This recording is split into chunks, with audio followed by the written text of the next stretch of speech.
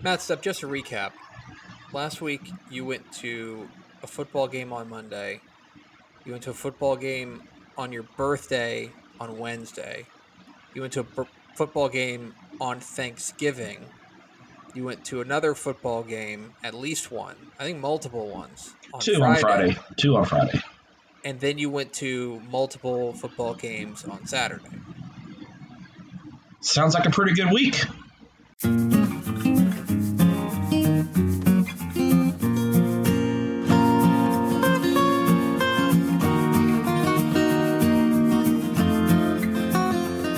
Stepp and Tepper, your premium Texas high school football podcast from your friends at Dave Campbell's Texas Football and TexasFootball.com. I am the Tepp, Greg Tepper.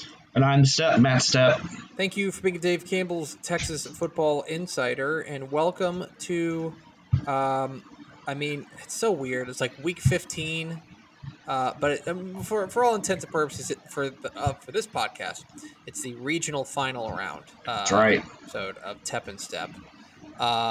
We are going to talk a lot about football on this show because that's what we do, and we'll talk. We're going to have for those who don't know, we're doing this podcast, and then we're going to do another podcast for 6A5A, and I feel like they're going to be two very different podcasts. Yeah, they're going to be quite different because the slate in 6A5A is it's a pretty barren landscape this week. It is. Like, it's if this is ever the week for you to just like take a week off of 6A and 5A, there are some great games, and I want you to listen to this podcast whenever it comes out later today. You're doing a great job selling it, Tepper. I really am. They've already bought it, whatever. Please listen to it, because there are some good games, but like especially when you compare it to what we have this week in the small school ranks, like if you are the kind of person who can only focus on one thing at a time, there is a very clear delineation here. Absolutely. That's what's so strange about this is that normally with regional final week, we're just like, oh man, like look at all these fantastic games across all the brackets. This is a week that if you just kind of want to take a snooze hit the snooze and come back to 6A, 5A next week when the playoffs start, like that's not a terrible. Because you could get your hands on some brackets next week and take a look at things. Next week will be fun because we'll have state semifinals and first round matchups in 6A, 5A and bracket breakdowns next week in 6A, 5A. So it's going to be a fun week. We are going to be podcasting a lot over the next couple of weeks. Yeah. So if you don't like us, tough luck. Yeah.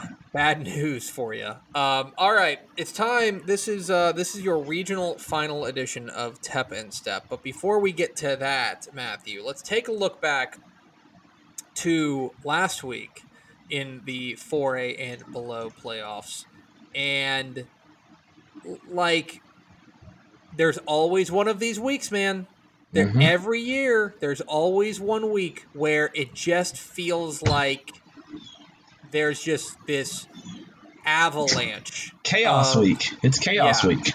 And it was. And it's the kind of thing that, like, because of the nature of it, because it fell on Thanksgiving this year, and you had games that were kicking off at, like, noon and 1, like, we were able to sniff this thing out starting at about like 3:30 on a Friday. We're like, it's gonna be one of the. It's in the air. It's in the air.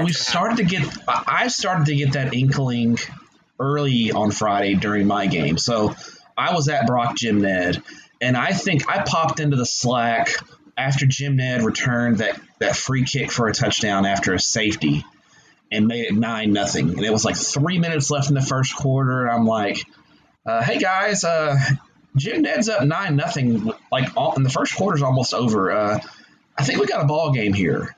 And you and Ish are kind of like, give Brock some time. It'll kind of work itself out. And then let the machine get warmed up. Yeah. The machine just needed a little, 1 o'clock start. Needed to get some time to warm up. And then right before halftime, Jim Ned scores at 16-0, and it's like, okay, here we go. Let's hold on to your butts now. And then, the Malakoff Grandview game was going on, and that was just a banger from the jump. So it got going, it got rolling pretty quick on Friday, and it kept going throughout the day. And credit to Brock, they came back in that game and made it 16-16 and showed a lot of heart. But man, Jim Ned, just what can you say about the Indians and their performance? It's a huge upset. Every us included, everyone that I listened to that had kind of done playoff breakdowns and things like that, pretty much just penciled Brock into the state semifinals, and it wasn't even, it was an afterthought. And so, Jim Ned pulling that off was big doings. Yeah, we were just a lot more concerned about like Brock playing Grandview or playing Malakoff or playing Goldwater or whoever comes out of Region 2 than we were anybody in Region 1 beating them. Between that and then you had Region, I don't even know if I would say Region 2 chaos, but Malakoff finally beat Grandview. What did we say last week? It was to take it to their effing grave game, and they got it done. They got it done. So and then the Mount Vernon Mineola game was crazy, just because Mineola just so many chances to win that game. Just turnovers in the red zone. Credit to Mount Vernon's defense; they came through and got the big win. But that was just a weird game. Just following it online, it was 12-7. You just don't see a 12-7 score line very often, so that was a weird deal as well. And then you had Jonathan Brooks in Hallettsville just going bonkers Friday night. Just let's just make the whole plane out of Jonathan Brooks. He's the hottest player. This is wow. Who is hotter right now, Jonathan Brooks or Andrew Body? It's tough. They're both still rolling, and yeah, it's great. And then you look at Austin LBJ. What a huge win for Jamal Finner and that program to beat the master in Phil Danaher and Cal Allen on Friday night. Big win for LBJ. It sets up a really fascinating matchup. We'll talk about, I'm sure, LBJ and Miller. And then I don't think we can have this podcast without talking about 2A Division One. First off, we'll talk Shiner Refugio because everyone wants to talk about that. But I think we have to tip our cap to the Post Antelopes and the most dominant performance that I think I've seen in years. Like you and I were going, we were looking through that box score like together. We were looking through it, and it is shocking. Like it is. Like the word shocking is not strong enough. It is jaw on the floor dominant when you consider what Panhandle had been doing to teams. Yeah. Like that. You and I this is going to sound. We're on the premium podcast. I hope this doesn't take like people don't take offense to this. It was a box score like you see with like Lancaster playing some of their district teams. Yeah. It was an overmatched district opponent box score. Yeah, that's what it was. It's like these box scores happen. It was, they happen, but they happen in district play whenever you have like a super good team, like a top 10 team that's taken on a program that's really just trying to get its feet underneath it. Yeah. That's what happened in the regional semifinals. Yeah. Posts. When I was following our good friend Alexis Cubitt from the Lubbock Avalanche Journal was covering the game, and so I'm following her tweets, and I guess I missed the first couple of scores while I was covering my game, and I see her in the first quarter tweet, and she's like, in the first quarter, Post 30, Panhandle nothing, and I'm like, what? 30-0 at the end of the first quarter? So I click on her profile and start going back to the timeline, and it's just an array of 3 and outs for Panhandle and touchdowns for Post. And it's just, 40 Panhandle averaged 58.7 points per game coming into that game. It's a really good Panhandle offense, and they had less yards than they averaged points for the season in that game. 44 yards of offense in the game. Just incredible. Also, yeah. And but you know who actually we need to shout out? You know who we need to shout out? And this is going to sound weird, but we need to shout out the computers. Because the computers had that sniffed. They sniffed it out. No one in the media really, folks like us, I thought Post was going to win the game. Yeah. I thought Post would win by 10 or 11, that kind of thing. And the computers, all the rating services, our computer, Padilla, Harris, they all had this game I think the smallest spread I saw was like 27. Yeah. So they all sniffed it out ahead of us. I mean, and that's there. That scares me. Scares me. Yeah, I know. I fear. The computers have figured us out. I fear our robot overlords. But then there was all. I mean, we haven't even mentioned. I mean, it was that dense of like a shocking week that like we didn't even mention Caddo Mills beating Pleasant Grove. Yeah. Like we lost like for the first time since 2016, Pleasant Grove won't be in a title game. Like, that's kind of amazing. Yeah. And then, now look, that's let me rephrase. If they had gone, I do not think, well, that's interesting. Did you think PG was going to make a title game? No, I had them losing next round to Gilmer. I think Gilmer's Gilmer's the best team in Region 2. We'll see this week because Caddo Mills obviously has got something to say about that. So, but yeah, I mean, Pleasant Grove Gilmer I thought was a toss-up game. So, credit to Caddo Mills and the Foxes. Tyler Townley's is a gamer. He's awesome, man. He's this year's Ace Whitehead in a lot of ways, taking kind of an unheralded team to heights that we haven't seen in quite some time. And really putting that team on his back. He's, I think Ace Whitehead probably had a better supporting cast. And I'm not trying to down Caddo Mills or anything like that, but Ace Whitehead's got a few Division I guys around him and that kind of thing. Or Townley, I mean, he's just got a bunch of good high school football players around. Yeah. And then there was also, by the way, Hamlin going down to Munster. Munster, Brady Carney works his magic again. And it's man, I'll tell you, it's actually a lot of shades of that title run they had back 2016. Is that right? Yeah. Very reminiscent of how they played. A funny Brady Carney story. So we named him, Coach of the Week this week, and so he kind of goes, "Oh, thanks for the honor." I did he texted me. He's like, "Hey, thanks for the honor." I did a whole bunch. He was like, really was the kids, that kind of thing. And then I texted him back and said, "Hey, I said, congratulations. I'll see you Thursday. I got to come see the Coach of the Week." And he just replies back, "Yeah, whatever." So, yeah. Very good. Yes. Yeah, it was just a wild and woolly week, and like a lot of it was centralized around 3A Division 1, but like everywhere you looked, you could find something. By the way, we didn't even mention like this is how wild of a week it was. We are at the end of our recap segment, and I'm just going to mention in passing that Argyle beat La Vega in the playoffs. Yeah, it's just kind of like, hey, look at them. They did it. Good for them. Yeah, I mean, obviously, we talked about it a lot last week, but it was a great win for them. And yeah, I mean, they've got to be the favorite in 4A Division 1, or no worse than co-favorite. So, all right, let's get into our regional final draft. This is the last week of this for the small schools. Yeah, next week. We're gonna talk about them all next week. Next week we're doing our viewing guide.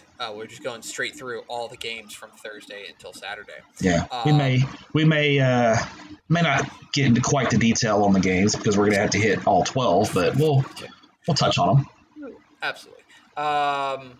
So let's start with our draft, the regional finals. If this is your first episode of Tep and Step, welcome.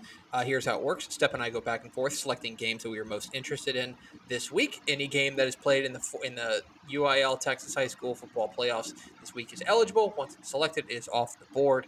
We had a coin flip before the game. It is with deep regret that I announced that Matt Stepp won the coin flip. Yes! And if you do not take the game that I think you're going to take, I think we might have to talk about your employment going forward. Well, if the game you're speaking of is Shiner Refurio, I'm absolutely taking Shiner Refurio as my 1-1. This is the game. With the unique start time, this is going to have pretty much all eyes in the state on it because they're kicking off at 1 o'clock on Friday. And do you want to get into why this game is at 1 o'clock on Friday? Or?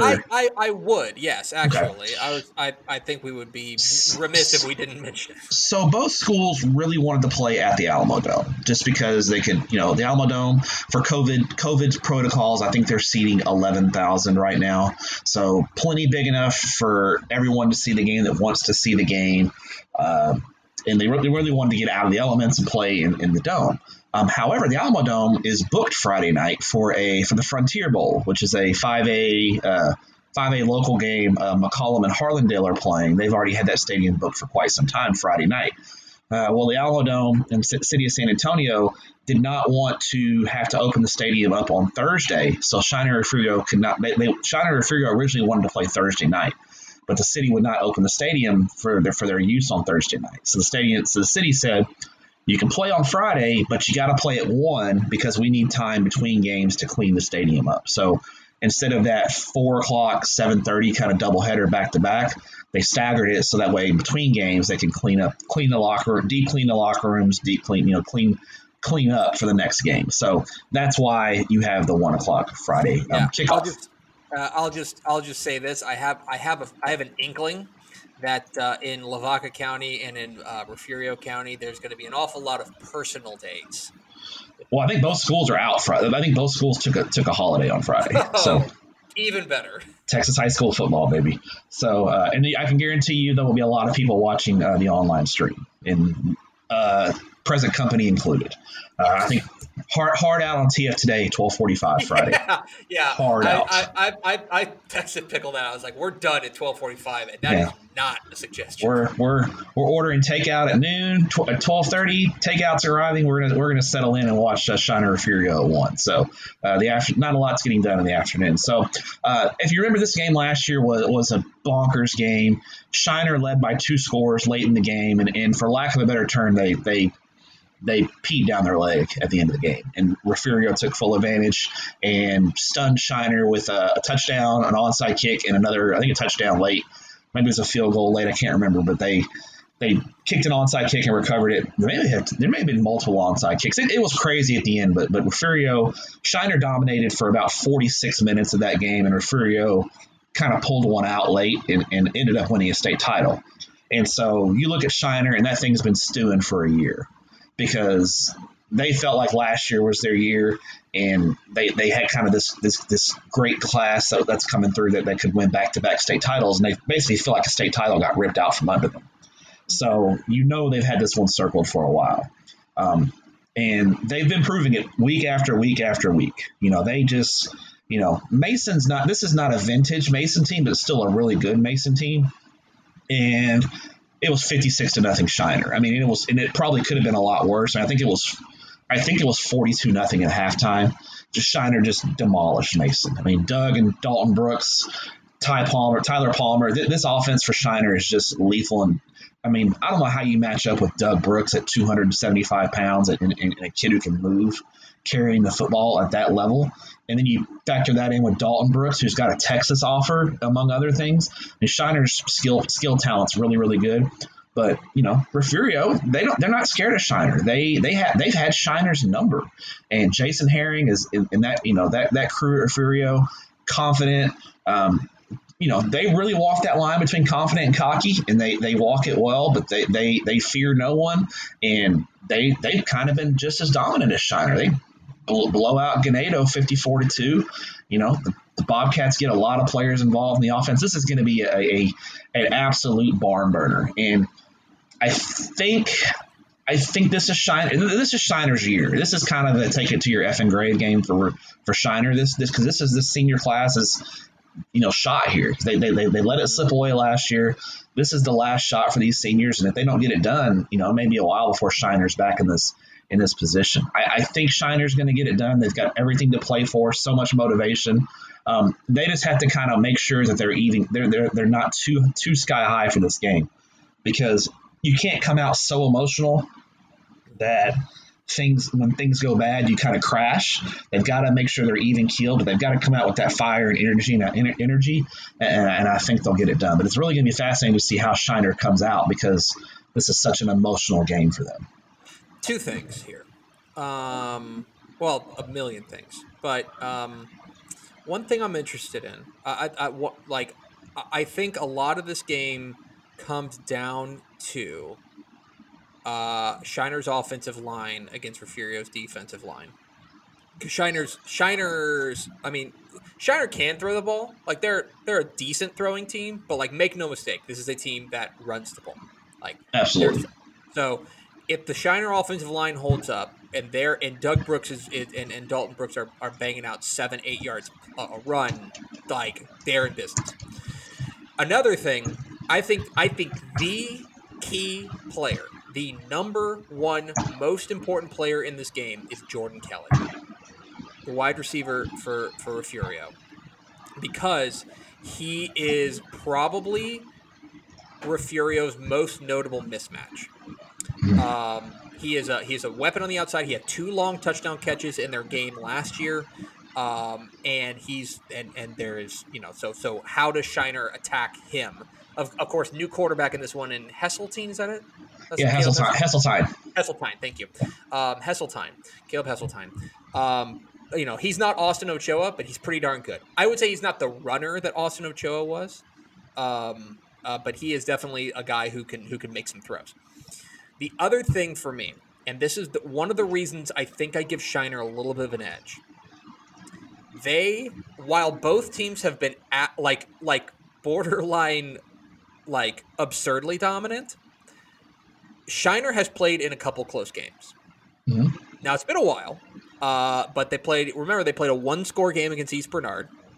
And then who'd they open with? Hallettsville. You still want to talk about a win that's aged well. Yeah, they beat Hallettsville. But both those games were close. Yeah, they pulled away from Hallettsville late. That score did not indicate. That was kind of a 1-score game most of the night. I think Shiner tacked on a couple of scores late when Hallettsville. Yeah, I think they won by 14 or something like that. Yeah. But you're right. That was a close game. That was a 4-quarter game. And that's a 3A D1 regional finalist, Hallettsville. The Refurio has not played a game within 3 scores. They have not played. They played one game. They played Edna, and they won by 21.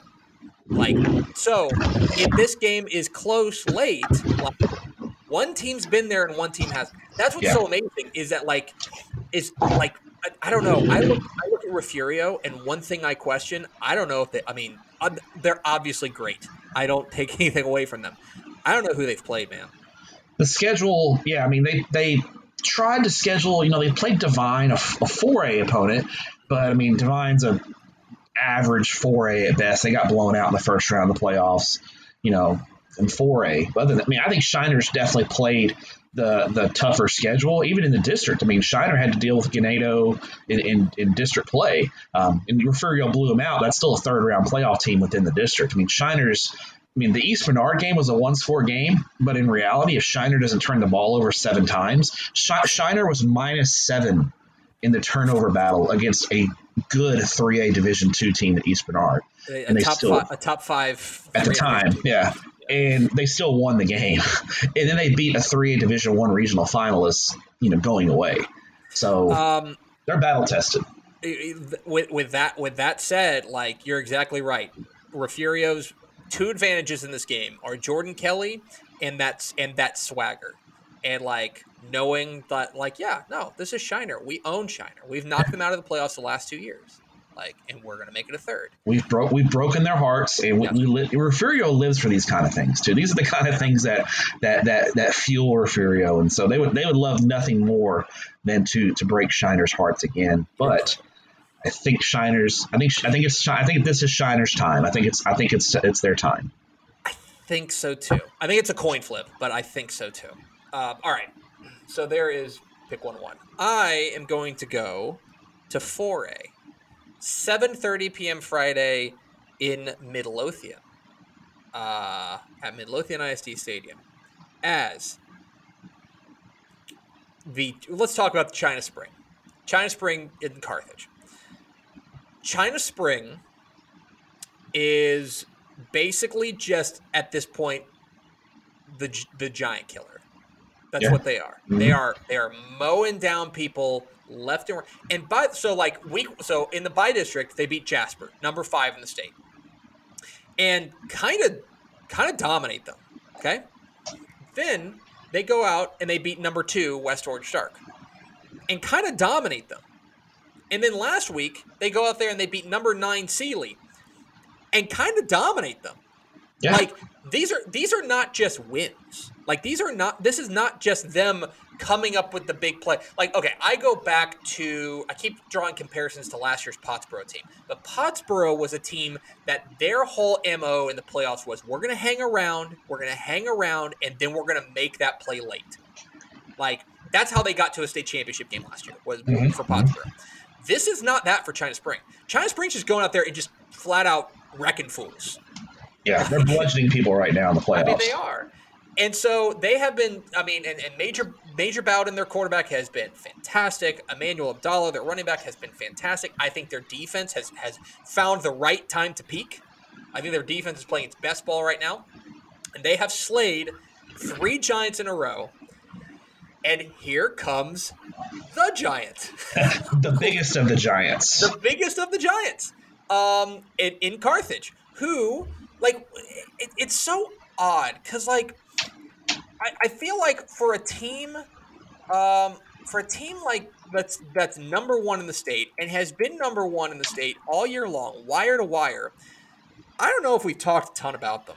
And I think part of it is that, well, at least let's put it this way, we have not talked about them since the Jasper game probably was the last time. Yeah. So it's been 2 months basically since we've talked about them. But like ho-hum, they've just been clobbering fools. And as much as we talk about Kai Horton, and as much as we talk about Mason Courtney and what has been a really, really emphatic, terrific offense, they're a defensive team. Carthage is a defensive juggernaut. And that is, to me, the fascinating thing here, is this China Spring offense has cracked the code on legit very good defenses.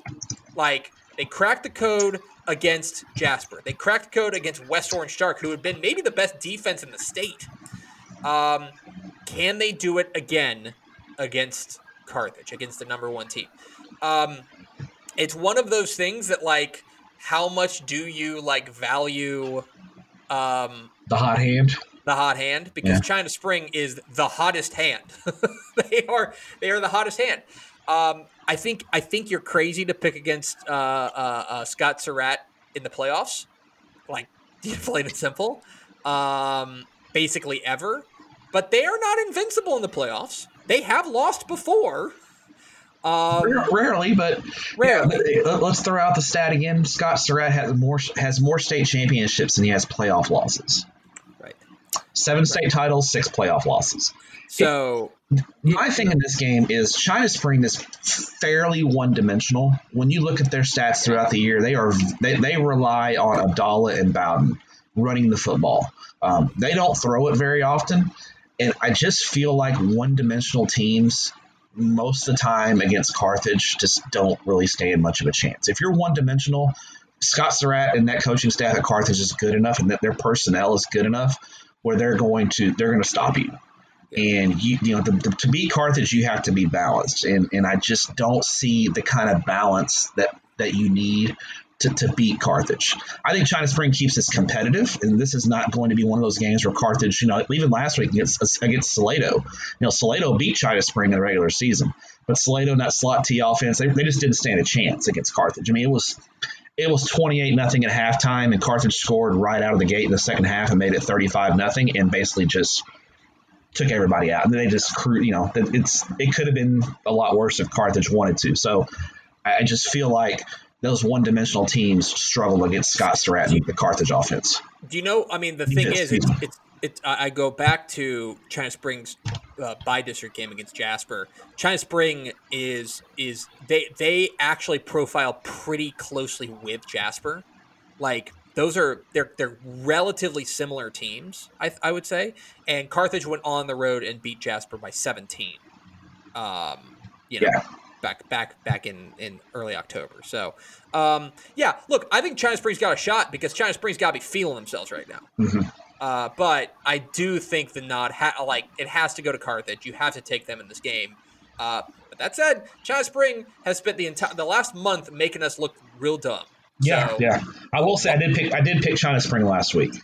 I did. They didn't make me look dumb last week. I picked them last week. So I think I did too. I picked against them in their first 2 playoff games. Yeah, not the third. Yeah. So it's only 3 out of 4. So, yeah. All right, I'm taking Carthage China Spring. What is your second pick, Matthew? So I'm going to go down to San Antonio, Saturday at 2:30, Ferris Stadium. The matchup that I think is one of the most fascinating matchups of the weekend, as Corpus Christi Miller takes on Austin LBJ in the Region 4 final in 4A Division 1. And the reason why this matchup is fascinating for me is because you've got strength on strength in this game.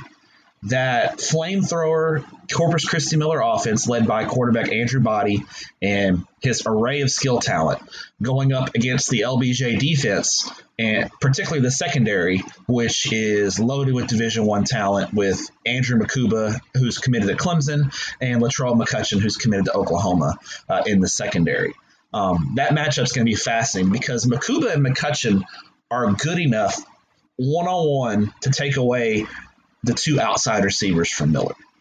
So now, with that being said, how does Andrew Body and the Corpus Christi Miller offense adjust when their two receivers just can't dominate the game like they did against Lampasas a couple of weeks ago? That's the matchup I'm really fascinated by because I think we're really going to get a look at how Andrew Body handles checking down, throwing over the middle, taking what the defense gives him, that kind of thing. I think this could be a real big Andrew Body running the ball game. I think we could see Body, take to the ground a lot like he did against Lampasas when he ran for almost 200 yards. On the flip side of that, you talk about LBJ, and the LBJ's offense is really starting to kind of come into their own and play well. Sophomore quarterback Oscar Gordon, Coach Fenner told me after the Alice game that Oscar, his quarterback, who's a sophomore, really struggled early in the year because he just didn't have a lot of work. He didn't get a lot of seven. He didn't get any 7-on-7 work. He didn't get that off-season work that he probably needed early on. So he was kind of learning on the job. The learning curve was a lot steeper for him early in the year as he was trying to play catch-up. You look at it now, and against Alice and even against last week against Cal Allen, he's really started to pick his game up, be more accurate throwing the football, making good decisions in the pocket. They've got two good running backs in Daquan Donaldson and Cedric Alexander. So this is an LBJ offense that I think is trending up. And they're going against a Miller defense that, they're going to give up points. Miller's defense. It's an average defense. It's not an elite defense. So I think this game comes down to the Miller offense. Can they put enough pressure on the LBJ offense to keep up with them? Because that's not what LBJ does not want to get into a 40 to 50 point shootout with Miller. They want to keep the game kind of like they did last week against Cal Allen, kind of in that 30 to 20 to 30 point range. They don't want the game to get into the 40s because now you're asking an LBJ offense that has bouts of inconsistency to keep up with what probably is the most consistent offense in Class 4A Division 1. So that's the real fascinating matchup in this game. I'm going to go with the quarterback in this game. I'm going to go with Miller because they've got the guy riding the hot hand at Andrew Body. But I think if there's a team that could be their kryptonite, it's this LBJ ball club. Yeah, in hindsight, it's weird because and this is it's easy to say now. If you go back to that LBJ Cal Allen game, in a lot of ways, basically a lot of that game came down to whether or not LBJ could just straight up match up front. And would they get their doors blown off in the trenches? That was the whole game, and they didn't. I would say they probably played it to about a draw. You know what I mean? Up front. Once they did that, it was kind of over. Okay, well, everything else is a good matchup for them because they can load up. This is a one-dimensional team in Cal Allen. I don't mean that disrespectfully. It's just the truth. They're a running team. Yeah. That is what makes this so fascinating. This is not a one-dimensional offense. This is a very multiple offense, and I think that you are exactly right, that a lot of this is going to come down to Andrew Body making the right decisions, making the right reads, and probably having to carry the ball 15 times, 20 times in this game. because I think you're right. I don't know how they're going to match him up, but I wonder if you're just going to put Andrew Makuba on Lonnie Atkinson and just say, all right, you're done. Like you don't get to catch the ball today. Yeah, Makuba's going to be on Atkinson and the other receiver, Lloyd, Adrian Lloyd. McCutcheon takes him, and you've basically taken away their two big outside targets. So now it's a matter of does Body and then the running game with McCulley and Williams and Ethan Gatewood get rolling and kind of the Lampasas game plan against LBJ, because that was kind of the Lampasas game plan against LBJ. LBJ was hell bent on taking away Lampasas' passing game, so Lampasas just said, "Okay, we're just going to run the ball and run right at you, and we're just going to spread you out and run the ball and take time off the clock and kind of control the game." So can Miller replicate that kind of game plan? It's fascinating. It's a good pick there. All right, I'm going to go to some Thursday action. 7:30 p.m. Friday. I'm going to stay in kind of we did one game in Midlothian. Let's do a game in Arlington at the former home of your Texas Rangers, Globe Life Park. As the Gunner Tigers, the defending 3A Division II state champions, take on Eastland. That's a Thursday game, actually. Yeah. Did I say Friday? I'm sorry. Yeah, I meant Thursday. 7 o'clock Thursday in Arlington. And this is a really interesting clash in styles. Gunner is used to playing in clashes of styles because everyone's kind of a clash in style to Gunner. Yeah. But, I mean, you have Eastland with Baron Morton in this wide open spread and a guy who I think is really coming along after not playing early in the year. Going up against this pistol option offense from Gunner that is just so hard to slow down. Here's one thing that I think is interesting as I was diving into this game. They have thrown the ball a fair amount. Gunner has turned to Hudson Graham, and they've let it rip a little bit. I think he's thrown for like 1,400 yards this year, which by Gunner standards is like, that's like throwing for 7,000 yards. Yeah, yeah. But they have done that in a lot of different, they have let him loose a little bit. They, of course, are going to run the ball with Ethan Sloan and that bevy of running backs back there. But they do have that trick in their bag. And I think that was one of the things that Jake Fizel wanted to do, was establish that we are not just a running team. We are able to do that. Because I think last year, Hudson Graham was a bus driver. He was a distributor. Mm-hmm. Now I think he's more of a weapon. What I think is interesting is first of all, let me make sure I'm not talking out of my butt here, but I am pretty sure this is one of the first really good quarterbacks that Gunner has played this year. They played Braden Plyler, but they lost to Braden Plyler. Yeah, their secondary kind of got. They struggled in that game. Yeah, they struggled. Now, that was early. That was 3 months ago, but still, you can make an argument that the last time they played a truly excellent quarterback, they got torched. Mm-hmm. A lot of this comes down to how much stock you put in what Eastland did last week against Holiday, because last week against Holiday, I think Gunner is in a lot of respects kind of a better version of Holiday. And a more unique, like they're a physical team. They want to run the ball, and then they want to win with defense. Eastland had to pull it out at the end, get some heroics from, especially on the ground, from Baron Morton, but they did it. They will need to. This is taking that same game and kind of upping the difficulty from a schematic perspective, upping the difficulty from a personnel perspective. It's interesting because the other thing I will say, and I think would be interesting, I'm very interested in the first quarter of this game. If Eastland comes out and jumps out to like a 14-0 lead, I mean Gunner can score, but Gunner's also not really built to chase. Yeah.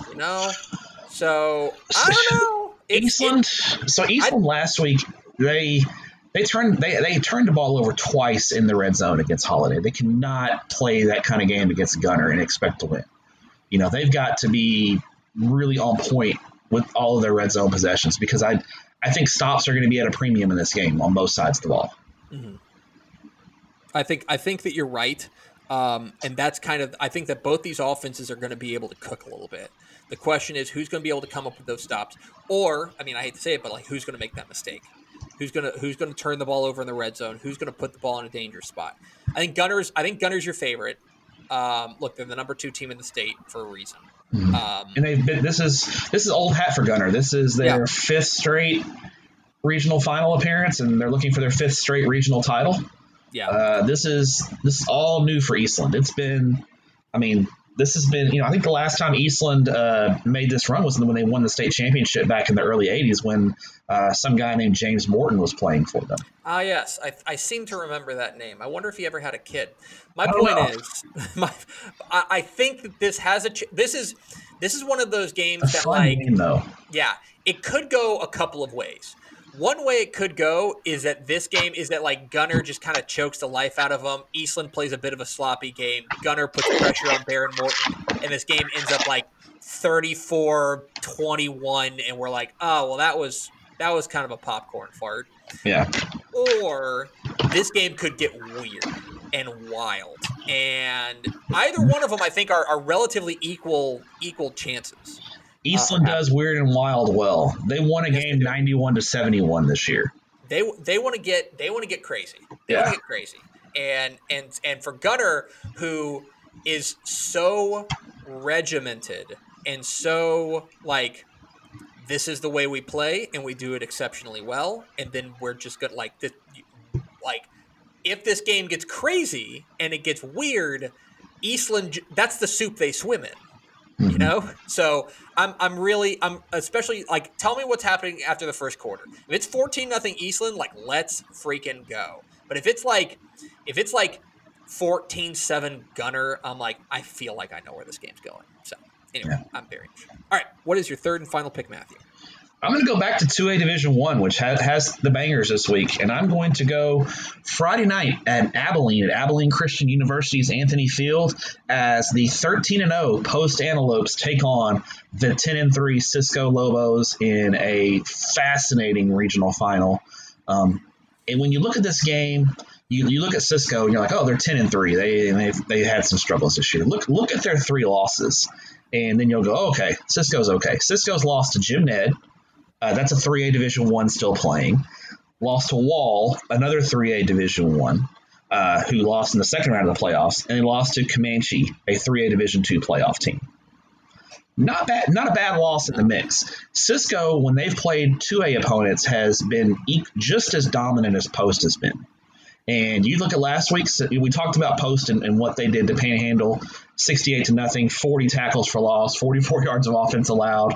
It was 60-0 at halftime. We've hashed out the Post domination last week. Well, Cisco was pretty dang dominant as well against a really good Hawley squad, beating them 54-20. And you remember a couple weeks ago, Cisco blew out San Saba, who was a really good team at the end of the regular season. This is a Cisco squad that's young and playing their best football of the year. They forced 5 turnovers last week. Yeah, 2 backs top 100 yards. This is going to be a smash mouth, physical, old school kind of game, because both these teams have the same school colors and they have similar personalities. They want to line up and they're going to run right at you. They're going to rely on speed on the defensive side of the ball, and they're going to be physical. So all these things, it's going to be probably a little chilly on Friday night, football weather. It's going to be a great night in Abilene Friday night. I think the key and the big thing in this game for me, when I look at this matchup, is Post is a senior-laden. Remember last year we saw Post and they were all juniors basically. Well, now those guys are all seniors. They've been through these battles. They played for a state title last year, going up against a Cisco team that is relatively young. And I wonder if that big game experience for Post, having that senior leadership, is going to be the catalyst for them in this ball game. While Cisco, I think with their youth, I think we're probably going to see Cisco back in this situation the next year or two. This is Post time, kind of like we talked about with Shiner. It's kind of their time. I think Post, this is their time right now, and I think that senior leadership is going to find a way in this big ball game to come out with a hard fought win. But it's going to be a close game. It's going to be fat. It's going to be really, really interesting. But I think that senior experience and leadership is the edge in this ball game. Do you realize that the last time Post allowed double-digit points this season was in their season opener? No, I didn't know. I did not know that. Let me read off their points allowed, okay? 14 to Tolar in their opener, right? On August 28th. August 28th, okay? I want you to think about August 28th, okay? Here we go. Ready? 7, 6, 7, 7, 6, 0, 0, 0. Forfeit, forfeit, 6, 0. It's pretty good. And now, look, they weren't going to give up, all due respect to our friends at Tahoka, they weren't going to give up double-digit points to Tahoka. No. And all due respect to Stinnett West Texas, probably weren't giving up double-digit points to them. They've allowed 50. That's not fair because there's 2 forfeits in there, but they've allowed 53 points in 11 games. It is shocking dominance from the defense. Like, forget Ashton Jefferson for a second, and as good as he's been, and all like Sladen Pittman and all of those offensive weapons. Like, the defense has been shocking, and I'm as good as Cisco has been, and I think you're right. That's an offense that is feeling itself right now. I am just not sure that their arms are long enough to punch with God right now. I mean, Yeah. that is absurd defensive dominance. Yeah. Okay. Good pick. Where do I want to finish? Yeah. Here's what I want to do. I want to go. Let me make sure I know where this game is. Let's go to 7 o'clock Friday at Hanby Stadium in Mesquite. A 3A Division I Region 2 final. 3A Division I's got 4 really interesting games, all for different reasons. Pilot Point Jim Ned's super interesting. The game we're going to talk about is interesting. Columbus Hallettsville, district rematch. And then Llano Lago Vista, a district rematch.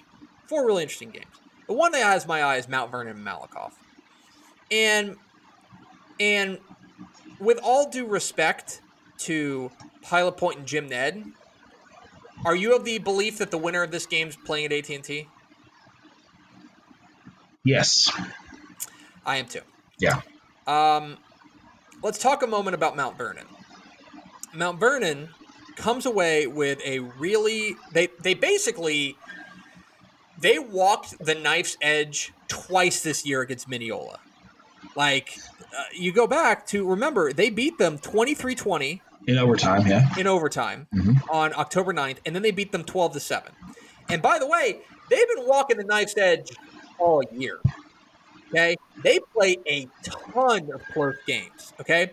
They beat here's their what's happened since that Mineola game. Okay, they had a forfeit, but then they lose to Winsboro by 2. They lose to Pottsboro by 6. Forfeit. They beat Gladewater by 8. They beat West by 3. They beat Mineola by 5. Okay, they have had a knack for winning the close games, and it's impressive. You know, they are not. I don't think they're a team that blows you away, but they're a team that wins on the margins. They're a team that wins on the margins, and that Brock Neller, their quarterback, he's a gamer, man. He's a gamer. He really is. And I think that their defense has played really well the last 2 weeks against West, and especially last week against Mineola. Now, Mineola, I think, helped them out, but there's that. Malakoff has no interest in playing a close game. None. Zero interest in playing a close game. Yeah. They want to go out there, and they want to bury Mount Vernon. Okay? And I think that's the real key.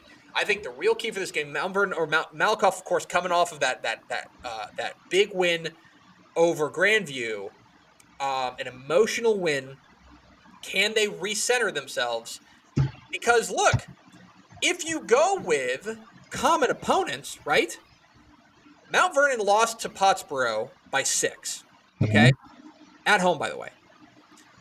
2 weeks ago, Malakoff beat beat Pottsboro by 52. So if you're looking for common opponents, they also, then the common opponent there would be Malakoff. I think this game gets decided in the first quarter, at least the first half, because I think that there is a fair chance that Malakoff runs away and hides, and they run away and they just say, nope, we're gonna jump out to like a 24-0 lead with 3 minutes left in the second quarter, and it's just over at that point. But if you let Mount Vernon hang around, they're going to win. You got to bear Yeah, them. yeah. You've got to put your foot on the throat of Mount Vernon. If you let them hang around, I think you put it perfectly. I think if Malakoff does not run away and hide with this game by halftime, you almost got to start thinking Mount Vernon's going to win the game because they've just found a way in a lot of these close games. They've made a knack of it in a lot of ways. So. Yes. Malakoff, on the other hand, other than the Grandview game, has just bludgeoned everyone. So I think it's a great observation there, and I completely agree. I think the difference for me is going to be the Malakoff defense. I think that, and one thing is that in a lot of ways, last week against Mineola, and I think the reason that Mount Vernon has had success, if you look at their defensive when they've had really nice defensive efforts, both against Mineola. A couple of other games, West, those were relatively one-dimensional teams. Trevion Sneed was a lot of what Mineola did. Like, that was a lot of their offense. Malakoff ain't that way. Malakoff has a lot of ways to beat you offensively when you add in the fact that their defense is playing at another level, and I think there's two ways to look at it. Do they come in thinking, like, mission accomplished, hang the banner, like, we did it? Or do they come in saying, this is the final sprint, we've already gotten past the hard part, let's just keep going? That's a lot of this comes down to, I think, how well Jamie Driscoll refocuses his team going up against Mount Vernon, because this is absolutely a Mount Vernon team that if you let them hang around, they will beat you. So I think that's a lot of this game comes down to that first half. I'm really, really interested in what's going on. That game is in Mesquite at Hanby. Yes, that's where I was last night. Oh, I thought that was at Memorial. Oh. No, I was at Hanby last night, yeah. So there you go. There is your regional final draft. Stepp took Shiner and Refugio, as well as Corpus Christi Miller and Austin LBJ, and he took Post and Cisco. I took Carthage, China Spring, Gunner, Eastland, and Malakoff and Mount Vernon. Big East Texas week for me. 4 teams, or at least 3 teams from these sections. All right, where are you heading this week, Stepp? So last night I was at Mesquite and Tyler Legacy Monday night game. It's Tuesday morning. We're recording. So I was at that game last night. Tyler Legacy won 21-7 to keep their playoff hopes alive. Tomorrow, Wednesday evening, I will be at a game as Haslett Eaton takes on Keller Timber Creek in a big game in District 4-6A. So a couple of big school kind of games that have playoff implications. Thursday, I'm going to Bowie for Munster and Windthorst. So I'll get to see Brady Carney, the 2A Coach of the Week, who just whatever'd me. So that's okay, Coach Carney. He gave me a good Mexican food recommendation in Decatur, so I may stop in Decatur. We'll see. Stay tuned for my road trip video for that. And then Friday, I'm going to Henderson Friday night. I'm going to go see Timpson take on Beckville out in Henderson Friday night. Looking forward to seeing the Bears and Beckville go at it. Beckville's kind of a surprise team. Hey, I just want to point out, time out. Last week, I took Beckville Normandy on this draft, and it turned out to be an awesome game. It did.